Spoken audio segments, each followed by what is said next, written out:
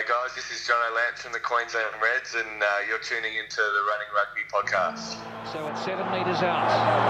Australia needs a try to win the game. Cobain takes the line out. Australia trying to drive ahead. Gregan again. And Larkham. Kefu. Try Kefu! Did he get it? That's the match winner! That is the match winner! Kefu will never score a more important try. And look at the Wallaby players. That is the great result they wanted. It's a heartbreak for the All Blacks. How about that, boys?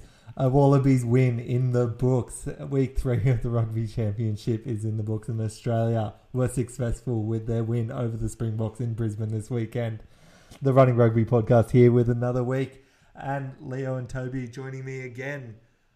How do you feel about that? Does that completely change the fortunes? Is Checker back in the good books? Are the Wallabies saved? Well, I don't know if I'm going that far. I didn't particularly get a lot of fulfillment out of that game. I like seeing a win, but it wasn't super convincing. I think we can do a lot better than that. Yeah, definitely imperfect. I think there's a lot more improvement in the Wallabies, particularly around this new, I guess, combination in the back line with Tamura and Beale.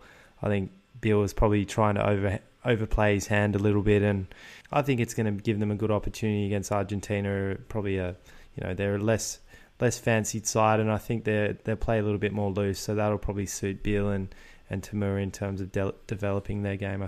So before we jump into that, obviously another episode of the Running Rugby podcast coming to you. Catch up with us on Instagram at the Running Rugby podcast, or on Facebook at the same, or follow us on Twitter at Running Rugby Pod. We'll get it obviously a bit more further into depth into the Wallabies game. We've got lineups to talk about for this weekend, and we'll also have a look about what Argentina did last week and what they're going to bring this week, as well as another round of NRC in the books, as well as the news coming out from a few more player contracts signed as well. But going back to the Wallabies, we were all watching on Saturday night. Where do you want to start? Do you want to start with the new halves pairing? You want to start with the obviously late injuries, so we were down a few key players. But, I mean, we still managed to get a win. We didn't have Folau, we didn't have Pocock. We lost Adam Coleman late. A lot would argue he's a key member of our Type 5 as well. Yeah, the Springboks, I think, are kind of mirroring a bit what the Wallabies have been doing of late in terms of falling apart a bit in that second half. And they probably looked the better team, at least for the first, 60-odd minutes or so. They made some probably killer errors that really shut them out of the game. But overall, they seemed like a team that kind of had the momentum in the game. And I just felt like we were a little bit lackluster. Like, we didn't look like our structures were working particularly well.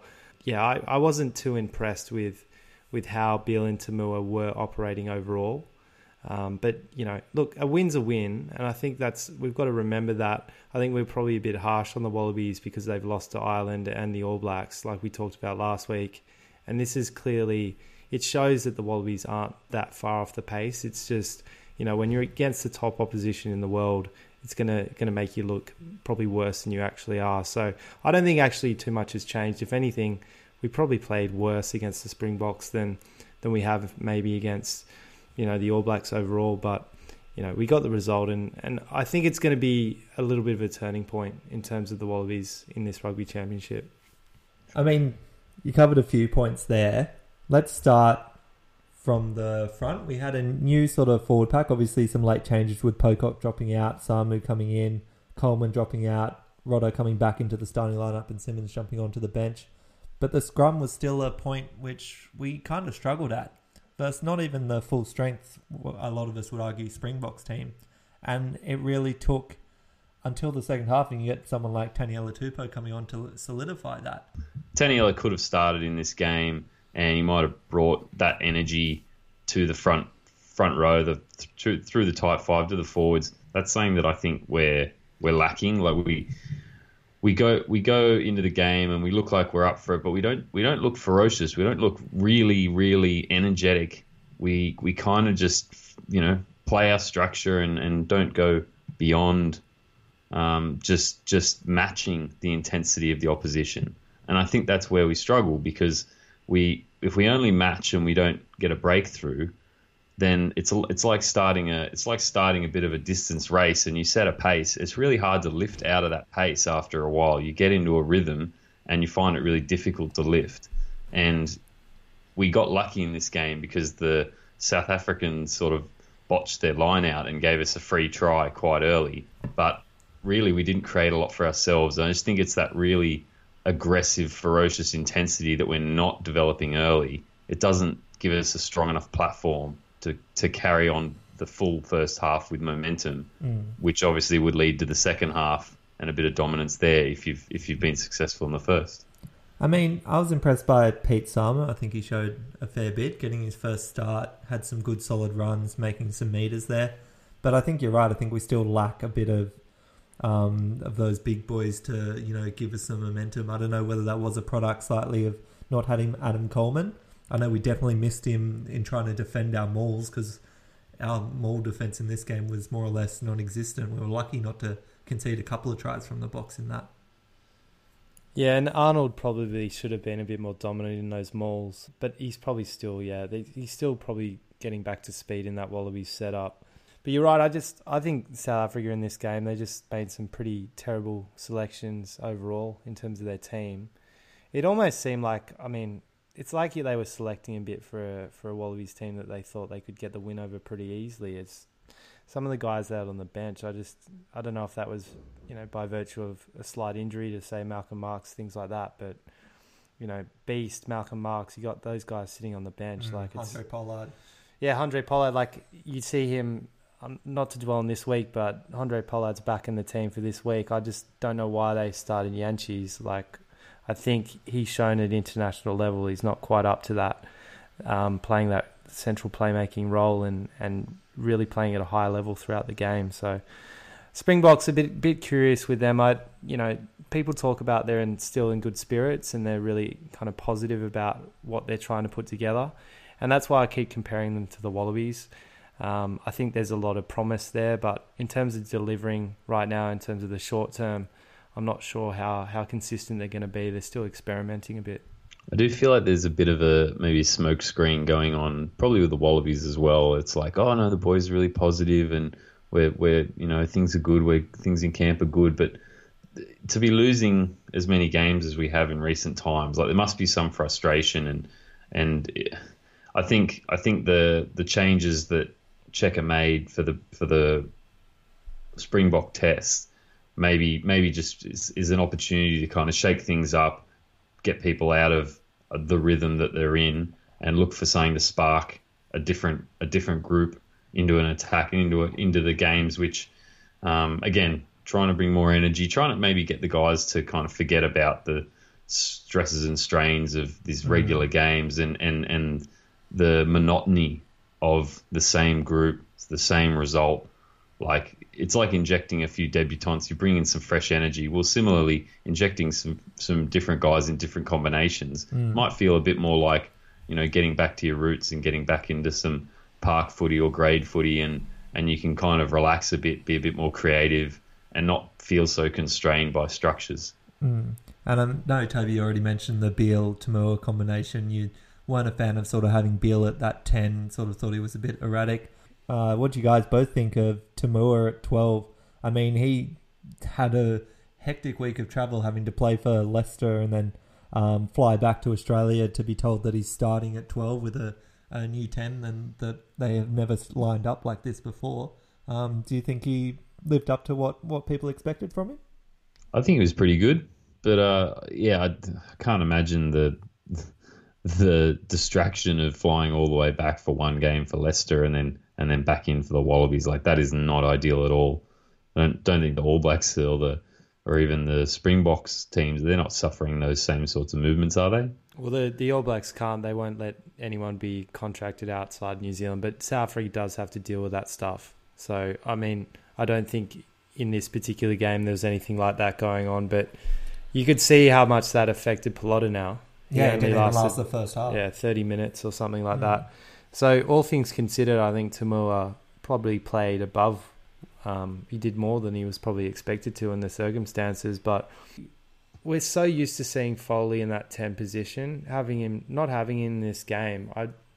I just felt like it didn't feel right to me. It didn't feel like, it was a positive change. And maybe it just needs more time with these two working together. But even bringing Foley on late, I felt like we were a little bit more structured and in a good way, we just had that more direct feel. Whereas Beale, I think he has a tendency to overplay his hand. That's just how I feel when he's at 10. He has so much in front of him and so many options that, I think Toomua maybe is suited to being at first receiver more. Do you think Kirtley feels like he's not bearing the full load of playmaker when he's got Foley with him, or versus the counterpoint, Matt Toomua is less of a playmaker, so Kirtley feels like he's got more of the role that he needs to fill? What I see from Kirtley in this game is that he was like, the spotlight's on me, this is my time to shine, I'm in the 10 jersey for the Wallabies, I might have actually even wanted this opportunity for a while, and I feel like he just tried to do a little bit too much, and he looked a little bit busy, which he didn't look calm. And I know that he generally can look like that in some games, but at 12, I don't know, it just feels like Foley, he's so used to playing with him, he has a calming influence on him, and Beale knows his role when he's playing with Foley. He's less familiar with Toomua. Toomua is probably a calmer head. Like, if you're going to compare styles, Toomua is probably a lot closer to what Foley is, so that's a positive. So they can probably work with that over time, but has Bernard Foley really done that much wrong? Should he be left out of the team? Should he be coming off the bench? I'm not so sure.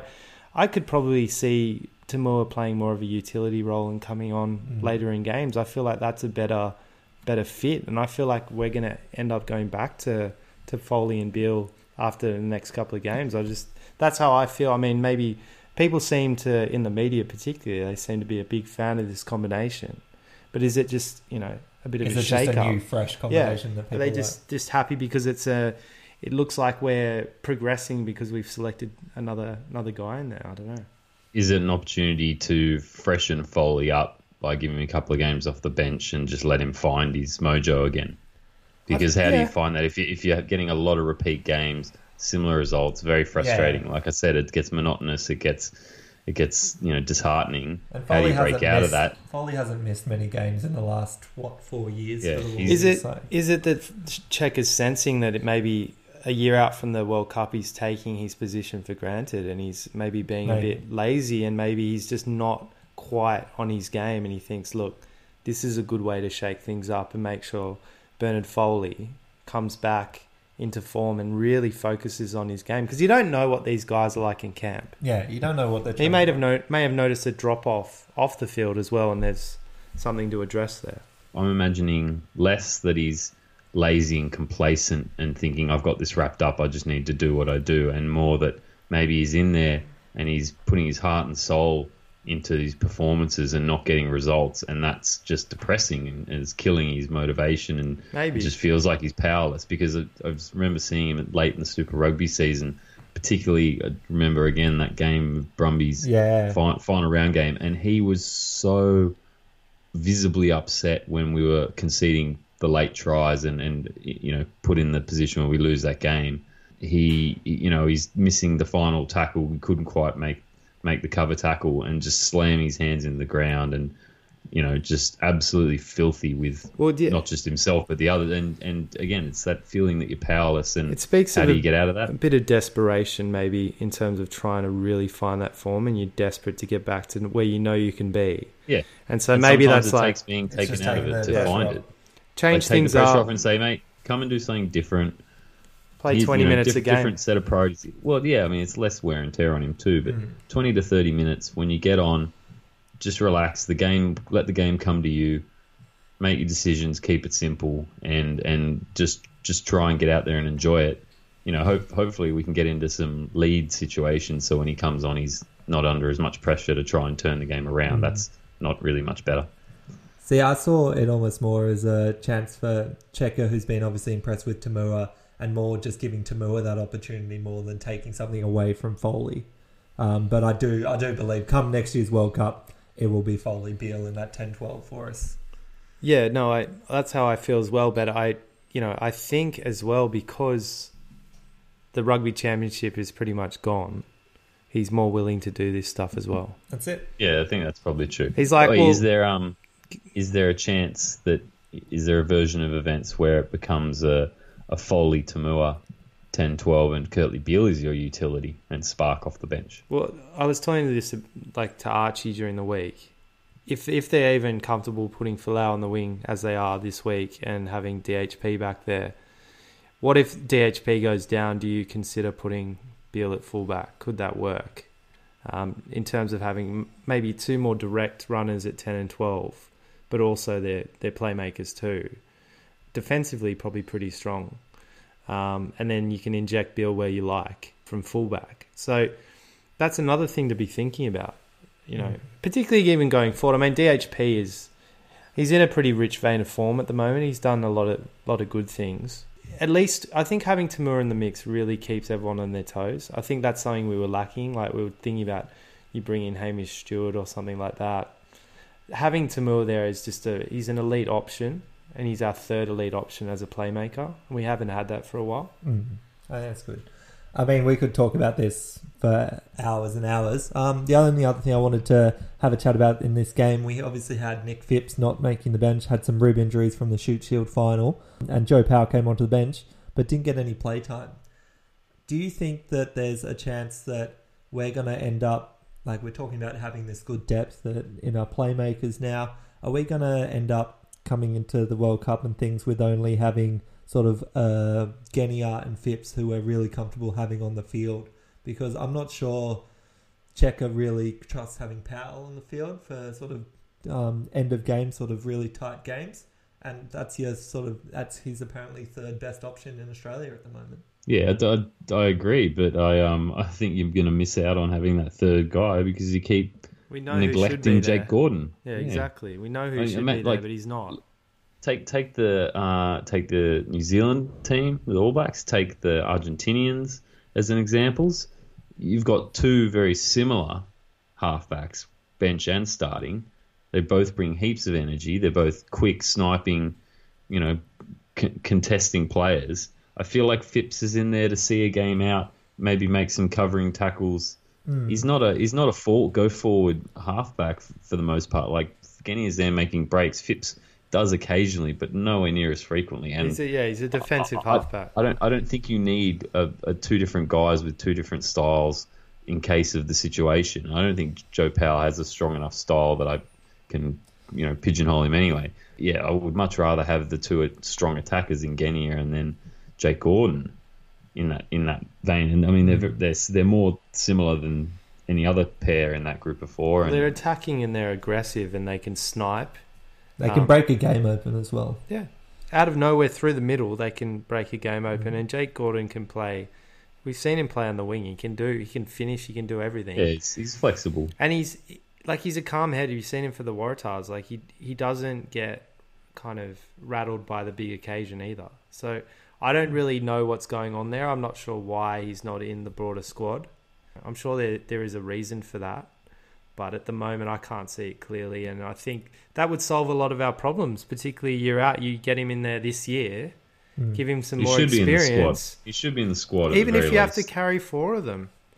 Like, make them really battle hard for that bench spot. If Genia is your number one, have a lot of competition around that spot. I'm not sold on Powell. And Phipps is kind of...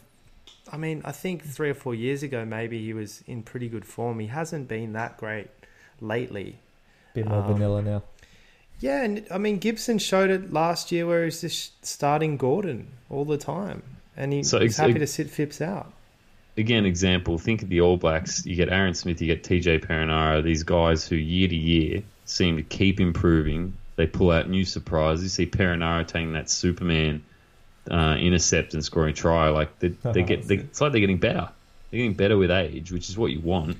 Well, now I can see Will Genia being just as sort of creative and I don't know if he's dramatically getting better, but he's certainly not losing pace. I don't feel like I've seen any growth out of Phipps. No, he's gone backward, seasons. I would say, and I think Genia's fit at the moment, so you're seeing him be able to play whole games. Genia in the past, though, has struggled to play a full game. Yeah, and that's why you need someone strong as coverage, but yeah, like Phipps, he may not have gone backwards, but if he hasn't progressed, then relative to everyone else, he's gone backwards. Yeah. So that game ended up Australia 23-18, holding out South Africa late with some good defence. But The other game of the weekend, All Blacks, we all knew what was going to come here, but was closer than people predicted for about 60 minutes in this game. Argentina put up a good fight, ended the game 46-24, but wasn't really representative of the majority of this game.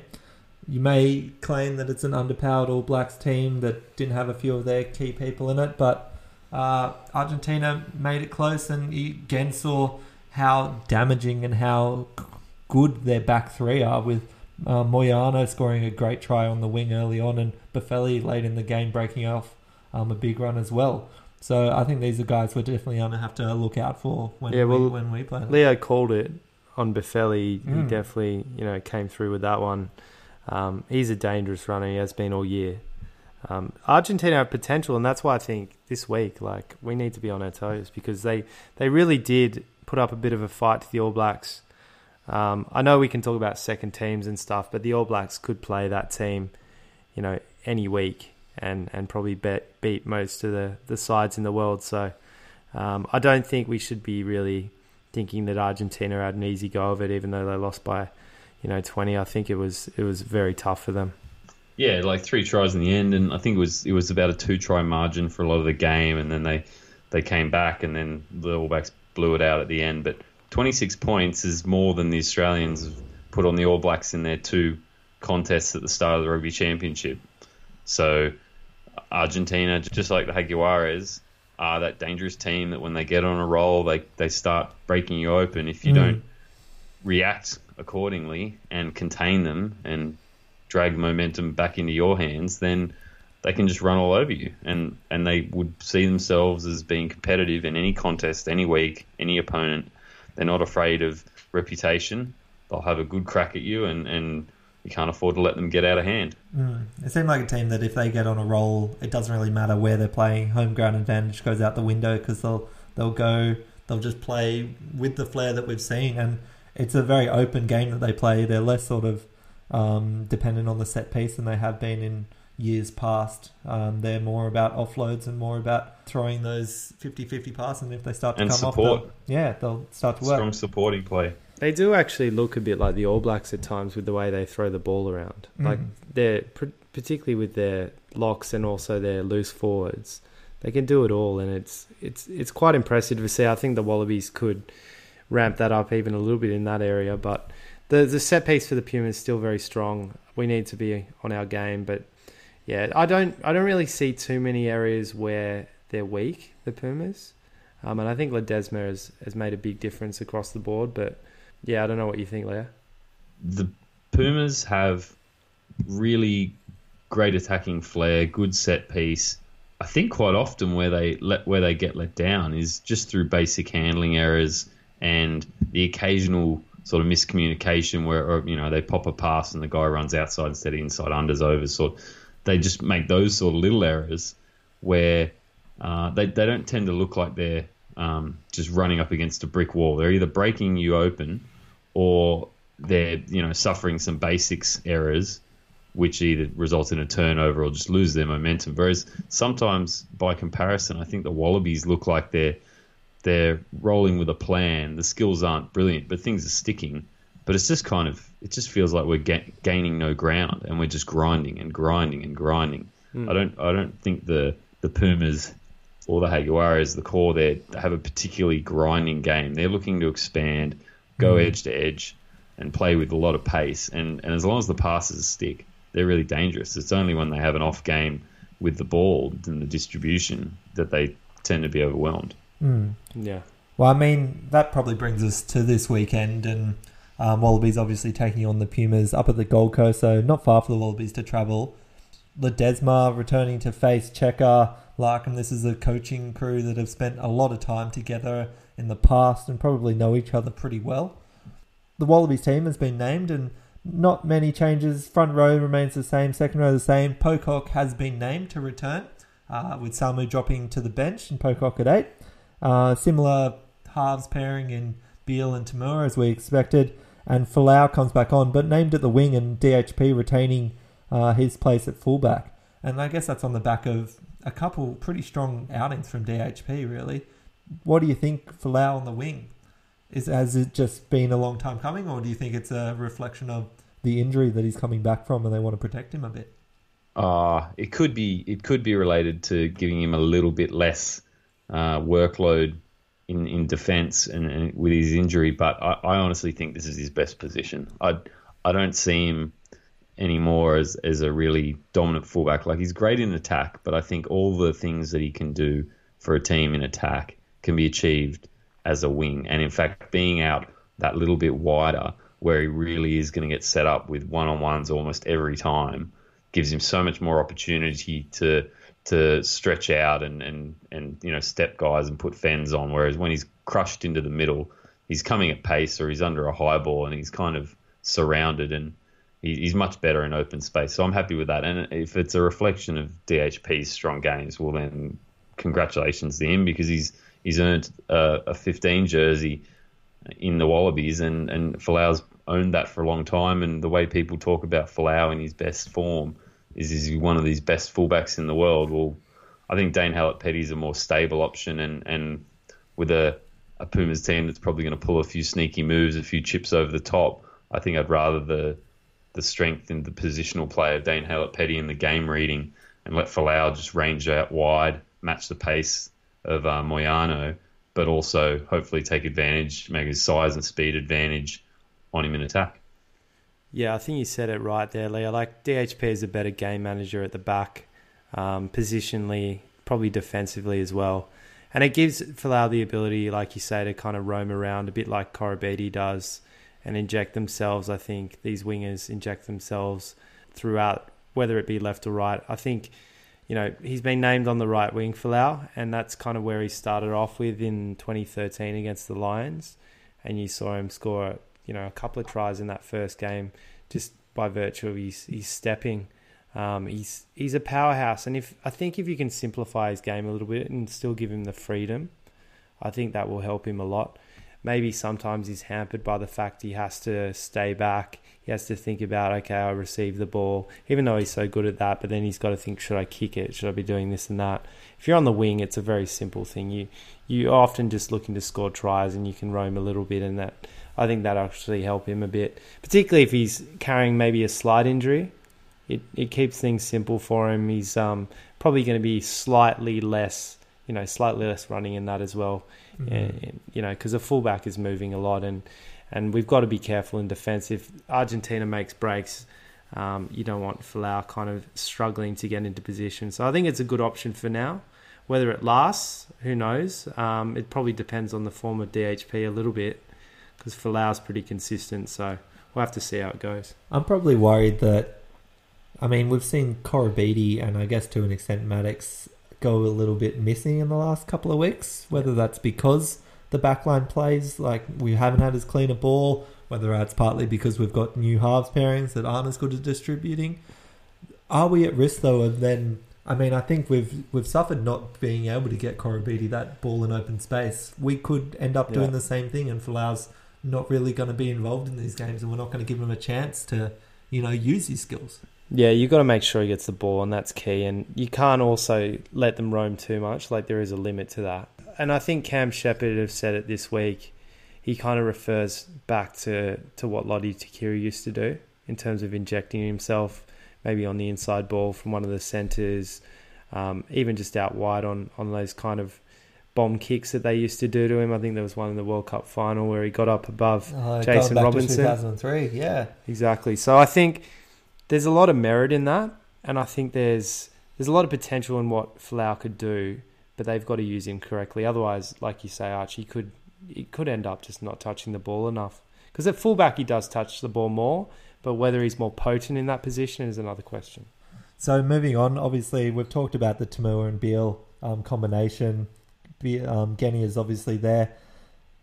Going to the sort of front row, I think a lot of people are still talking about getting Taniela Tupou a start, and he still hasn't had it.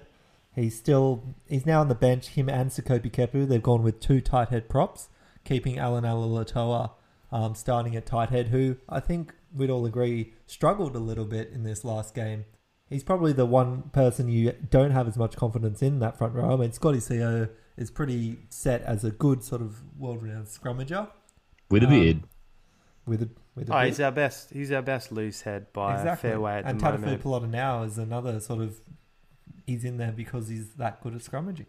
He is, and I hope he can last more than 30 minutes this week. But yeah, Alaalatoa, I feel like he's probably less capable than he was a couple of years ago when he first came on the scene. I don't know what it is. Now? Yeah, I think he's just less imposing on the game, which is strange to say because, you know, you see him, he's a big unit. He actually used to carry the ball, I think, a little bit more effectively. We need to see more of that. His scrummaging should be okay, but like you say, I think Taniela's got it over him. And I think Czech has missed a bit of a trick here. This was, I think, an ample opportunity to start Taniela. Even if he only lasts 40, 50 minutes, you've got Kepu there on the bench to come on. Like, you've got one of the most seasoned tight head props in the world to come on and play, you know, a half of football, 30 minutes, whatever you need. Taniela could come out firing. You know, I think either way, I think he just needs an opportunity to start. He's great at the end of games, but I think he could start and really get us on the front foot. Yeah, I mean, I was more about not starting him, but that was when I thought we were going to stick with Kepu as our sort of starting tight head. But I guess we'll see sort of what happens, whether Alan Alaalatoa can have a bit of a stronger game this week. Looking, I guess, to our locks, we mentioned before sort of line-outs, maul defence wasn't quite strong enough for us last week. Interesting that I don't know if it's a good move. I mean, Isaac Rodda didn't have a poor game last week, but strange, I think, to leave Adam Coleman back to the bench because it's not injury related. He missed last game because was welcoming a new child to the family. Yeah, congratulations, Adam Coleman. I reckon it's probably because he hasn't joined camp for a few extra days. He's probably been with his wife and newborn. Maybe he's missed part of the week's training, and it's just a way to not put too much pressure on him. And those guys have trained some set piece moves. That's what my guess would be. He's probably not going to turn around after the child being born on the Friday or Saturday, and come straight back to camp. Yeah. I would think he'd be there for another few days, and he's probably just missed a few sessions. And they're thinking, well, we need the guys who've been here and heard all the plans and all set and ready with the set piece. Yeah, he's probably gone back to Melbourne. So not that it's a long flight, but I think it kind of makes sense in the context of these selections. So I think, you know, I'm positive about Rory Arnold. I think he can offer a lot. Simmons was in pretty strong form coming out of Super Rugby, but he didn't do a whole lot to kind of show that he deserves to be there in that Wallabies 23. So I think at the moment, these locks, from what we have to offer, I think, you know, Kane Douglas was there before, but I think having abrasive guys like Rodda, Coleman, and also Arnold is the right way to go with this. They're all big units. They're all tall.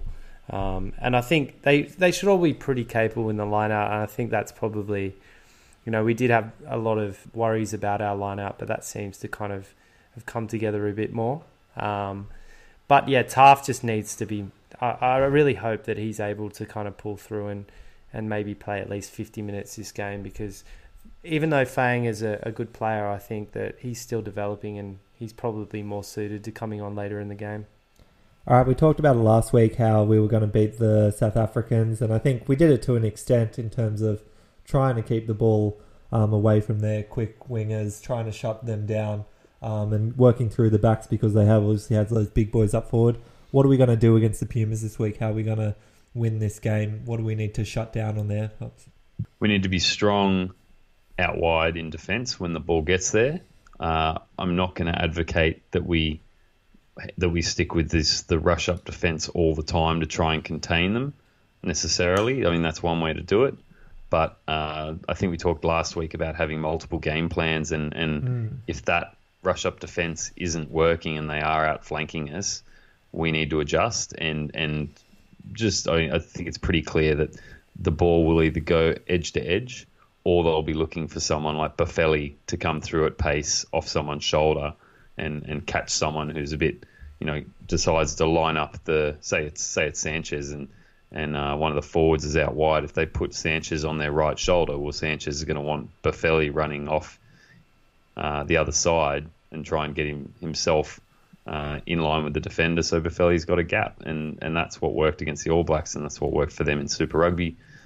That's the backline play, and then set piece. You've got to be really competitive and strong in the mauls and the lineouts, and make sure we try and break them down pretty early. Don't let them get set, because they're very strong with Creevy at the back once they're set.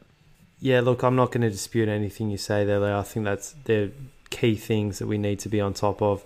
For me, I think discipline's one thing. The Argentinians can roll you up a little bit. We've got to make sure that our forwards keep their heads.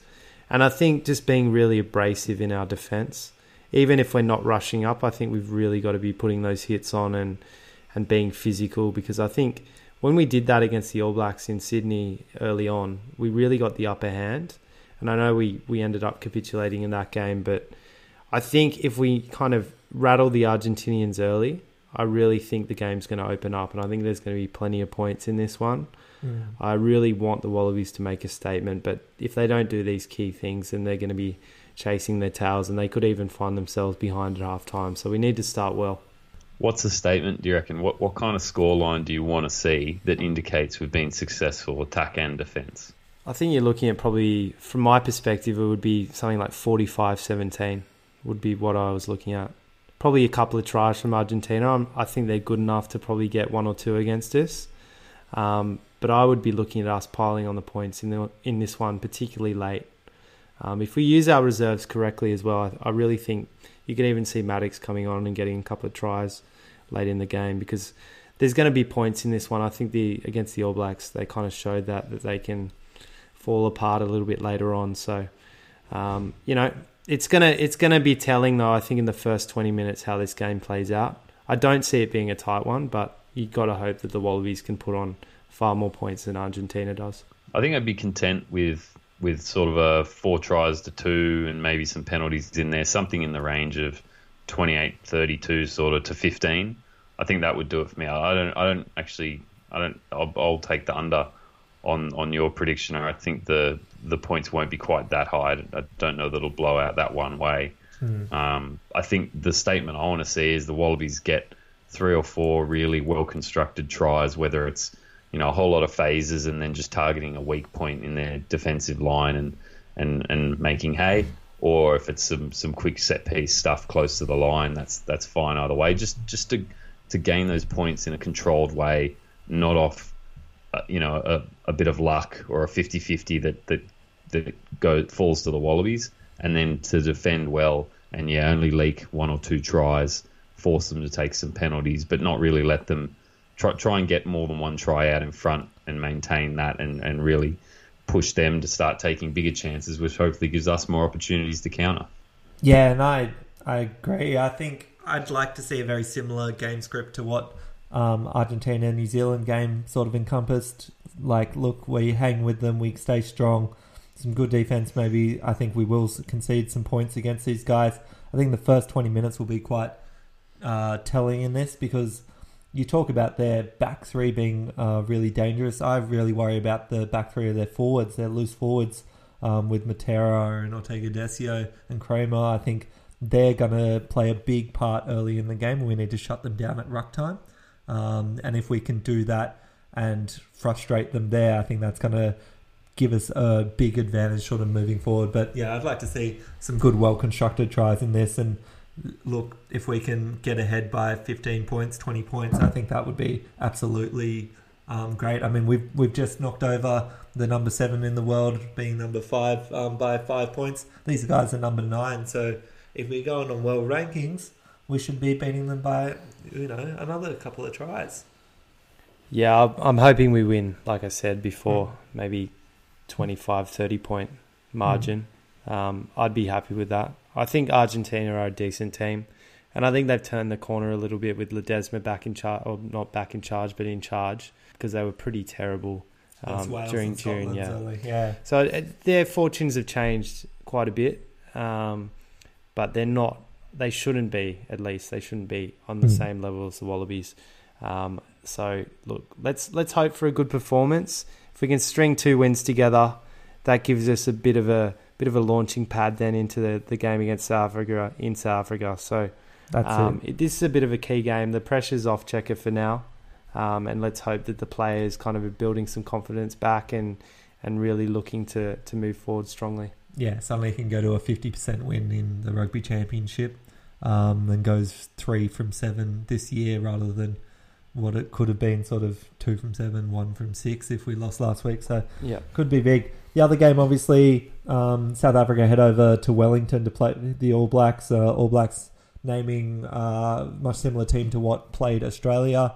And the Springboks bring back in Malcolm Marx, bring back in Andre Pollard, along with a couple other small changes as well to them. But obviously the Boks have targeted this and they want to make a statement here as well. They want to show the All Blacks that they are sort of back in World Rugby. They are a team that can compete with them, maybe how the Wallabies weren't able to do. And this is looking at this lineup for South Africa, this is a far better team.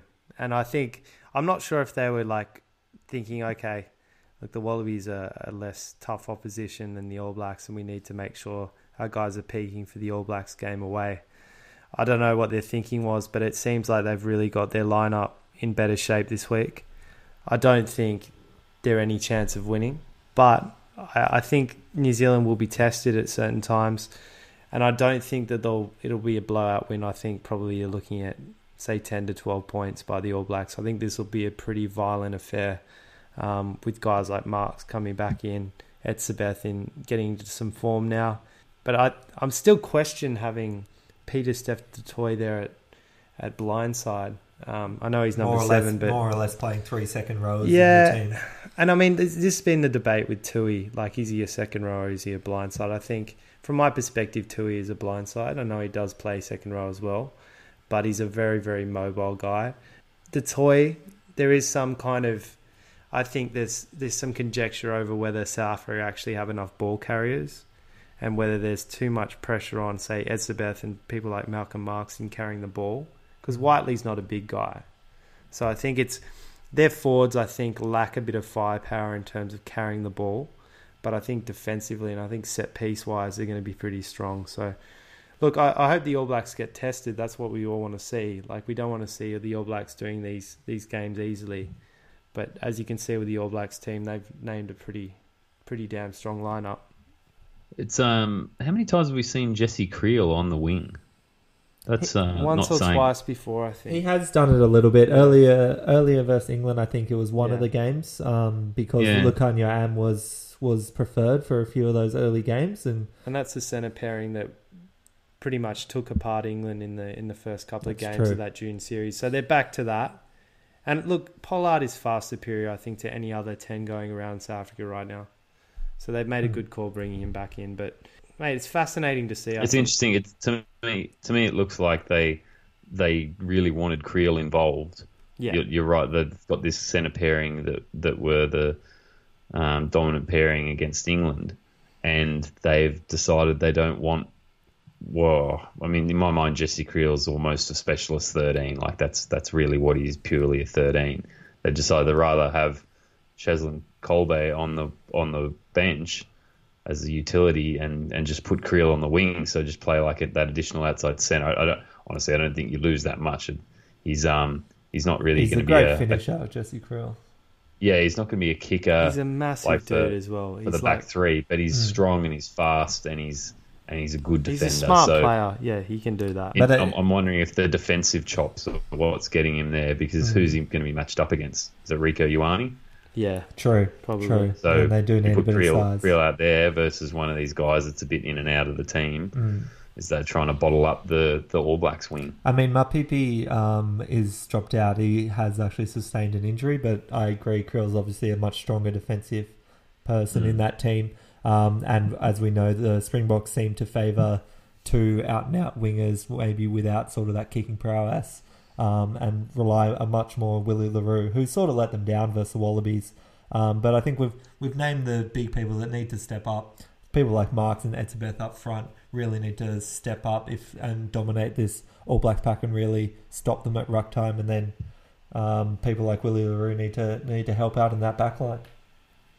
It may be one thing that we overlooked in our Wallabies Springboks breakdown was perhaps the Wallabies did actually do a pretty good job of containing LaRue, because we know he was their playmaker out wide deep in the back line and was pretty dominant against the Argentinians. Like, he just the number of touches, he was so involved.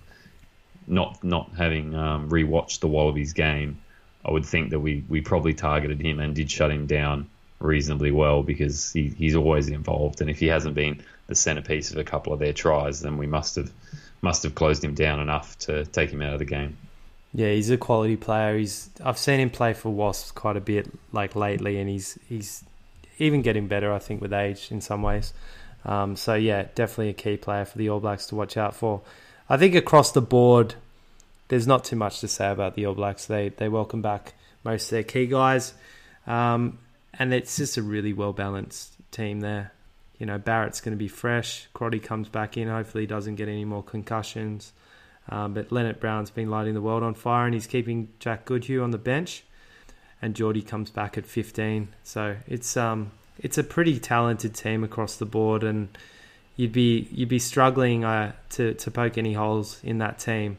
I was listening to the short ball today, and they're pretty confident that every single player in that All Blacks team would be preferred in terms of selections to the Box team. So you can see that the Kiwis are confident, and it's not often that we kind of get behind the Springboks, but I think, you know, if they can rattle them a little bit early and really be physical, you never know. You never know. Something good could happen for them. So, yeah, let's just hope for a very physical affair.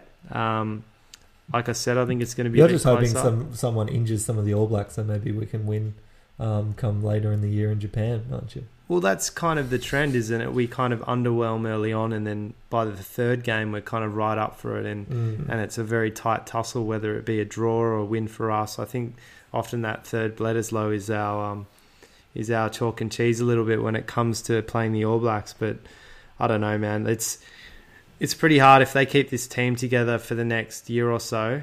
I think it could potentially be looking at a hat trick of World Cups, which is no one wants to see that. So let's hope that we can start disrupting that All Black setup sooner rather than later. In other news around Wallaby Watch, we've obviously seen a few players sign some extensions and towards Australian rugby. Marika Koroibete has committed to the Wallabies till the end of next year, obviously locking himself in for the World Cup, which is always good to see, as I think he's probably our first selection at wing at the moment, depending obviously whether Folau is going to start to be considered as that sort of first selection winger.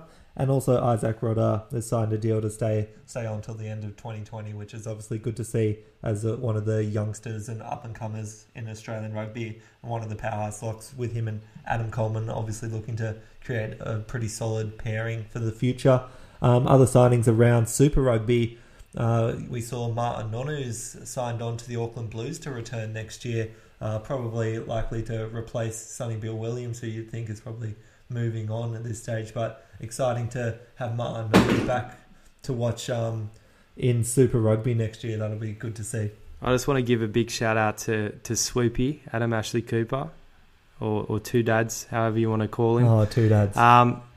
Mate, it looks like he could be coming back to the Tars, and he's making a run for this World Cup next year. So very good to see. He's been playing in Japan, and before that he was playing in Bordeaux. So he's definitely been plugging away, and he never actually retired. So I think it's a great thing to see him back. I mean, you never know if he's actually going to get there and be able to lock down one of those wing spots, but to have someone like that in the mix, I think is fantastic. So hopefully he comes to the Tars. I think the Force are also in the running, but given they're not in Super Rugby, I think the Tars at the moment are favoured to lock him up. So, let's hope he gets back, and someone like that is a class player. I love Adam Ashley Cooper as much as the next Hughes brother. It does worry me a little bit that our potential World Cup squad stocks are coming from veterans coming back from overseas, and we're not developing these young gun 20-something, early 20 guys who are going to set up our team for the next decade. But yeah, you know what? If we need to rely on those guys as we bridge into the next generation, then sure. If he can, I think you'd likely see him come in, even if he comes into Wallaby camp, act a bit like what Drew Mitchell did as a bit of a mentor to these younger guys as well. I don't think he's really... Yeah. If you can impart some knowledge on someone like Koroibete. Exactly. I'm sure Folau's pretty familiar with him, but Koroibete was one of the greatest finishers for the Waratahs, at least. I remember back in when they're in the Super Rugby final, scoring 2 tries. He just could not be stopped in that. Particularly against the All Blacks. He's an absolute killer against the All Blacks. So that's something I think, he's got that instinct. And, if you're going to have young wingers like Maddox or Korobede's not particularly young, but he's still quite new in terms of playing rugby.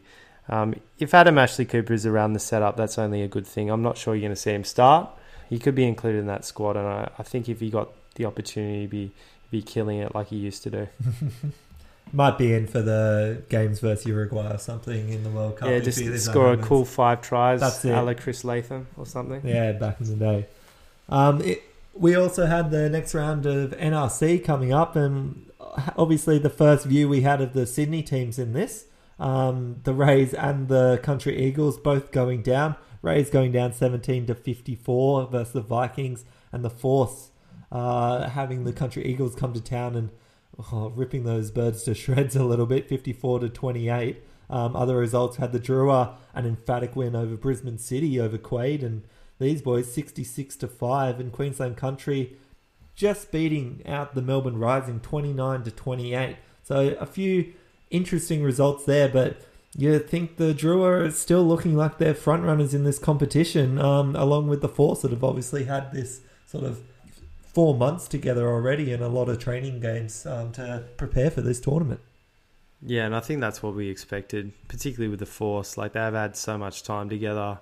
Even though they've been playing these kind of ad hoc games, they've really formed some decent combinations. And, I mean, who knows what they're going to look like next year in terms of World Series rugby or Indo-Pacific rugby, whatever they want to call it. For Western Australians, I think it's a good thing.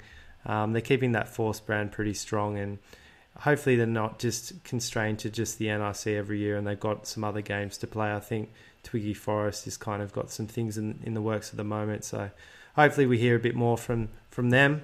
But yeah, look, it's only a good thing. More rugby being played and rugby being spread across the board in terms of Australia is a good thing. So let's hope they keep going well. And I think we tipped those 4 results last week. No, you tipped the Rays. That was the only one you got wrong, mate. Did we? Okay. Yeah. I was going to say disappointing that some of the scores were a bit blowout. I think it tends to be the way in the slightly lower tier competitions that there's more points and the defence isn't quite as much of a focus. But I think that's something that would really make a difference for these teams. Have a really strong defensive outfit who can contain teams like Fiji, teams like I think the Queensland Country guys are still pretty active, pretty aggressive in attack. Try and keep those score lines a bit closer. So hopefully it balances a bit more parity in the next few weeks. We don't see too many blowouts. But yeah, Fiji Drua looking very, very strong. Yeah, definitely. All right, I'm going to go through the next round in the NRC. I want you guys to give me your tips. So first game of that is it's the New South Wales Country Eagles take on the Melbourne Rising at home. So Country Eagles at home? Yeah, Country Eagles at home. Whoa. I think I'm going Melbourne Rising. I'll take the Country Eagles. I saw one of those plays that Jed put on, and that was enough to do it for me. Jed should be. Did you see in Paddy the Ryan's try? Mac Mason put Paddy Ryan in for a cool 20-metre sprint under the post. Thought he'd retired. I wasn't sure he was still playing. But he's a captain. That's all right, man. Yeah, I'm sure he's doing well. But Jed Holloway, should be number 8 for the Wallabies. Scored a great try. And I'm thinking the Country Eagles. Oh my god! Put Pocock at 6. How have you got his address? Have you been sending him flowers or something? He must know you. You have a little shrine. I tend to just stand outside his house and wait for him. That's pretty much my move. So next game, Queensland Country at home, and the Fijian Drua, their first game away from home. And can Queensland Country contain this team? I'd like to see it, but I don't think so. I think Fiji continue the strong roll. Yeah, you'd have to think. I think even though Queensland Country, I don't think they're the same team as they were under Brad Thorne. I think the Drua may be making a pretty crisp run for this NRC title, and it's really kind of showing the depth and strength of the talent coming out of Fiji still. It's good to see, but, NRC gave the Fijians an opportunity and they're not wasting it. That's it, taking it in hands. Next game, Sydney Rays coming out of Sydney, taking on Brisbane City, and Quade and Carmichael come to town. Yeah, Got to be the Rays. I'm taking the City in this. I think Rays are terrible. I don't like them. I don't like the branding. I don't like how they just keep changing their name. That branding. Yuck. I mean, it's a bit hard for these Sydney teams. They've only had sort of a couple of training sessions because they've all just come out of Shoot Shield, which only ended 2 weeks ago. But I think Brisbane City will get it together after two sort of losses, which they'd be disappointed in, hopefully taking one out. And the next game, probably the game of the round, I reckon, the Vikings take on the Force coming out of Canberra, two of the stronger teams that we've seen. I'm going to go Vikings. Home team. They looked like they had their ruck and maul game together last week. I think they're in a good spot. I guess these teams are missing their Wallabies players, unless some guys are getting released this week while they're not in the 23 for the Wallabies, which I haven't actually checked. But yeah, the Vikings do look pretty strong. Yeah, I think it'll be a close one for sure. But I'm going to take the Force. I think they've just got that kind of those formations really solid, and I think the Vikings, they probably across the board have a few more talented players, but I think as a team the Force will get it done. Well, that all pretty much wraps it up from us here from the Running Rugby podcast. Another big weekend coming up. I can't wait to see whether we Wallabies can put it back to back for us and take down a bit of Ledesma this weekend. It will definitely be a good game, and hopefully the Springboks and All Blacks beat each other into oblivion. So that'll always be nice to see as well. Get down and watch those games or catch up with some of the NRC. That last game that I think will be the game of the round is on at 3 p.m. on Sunday, so you can stream it on rugby.com.au or get down to Canberra and have a look at that if you're in the area. But that's all from us, guys. Have a good weekend and keep on running. Run.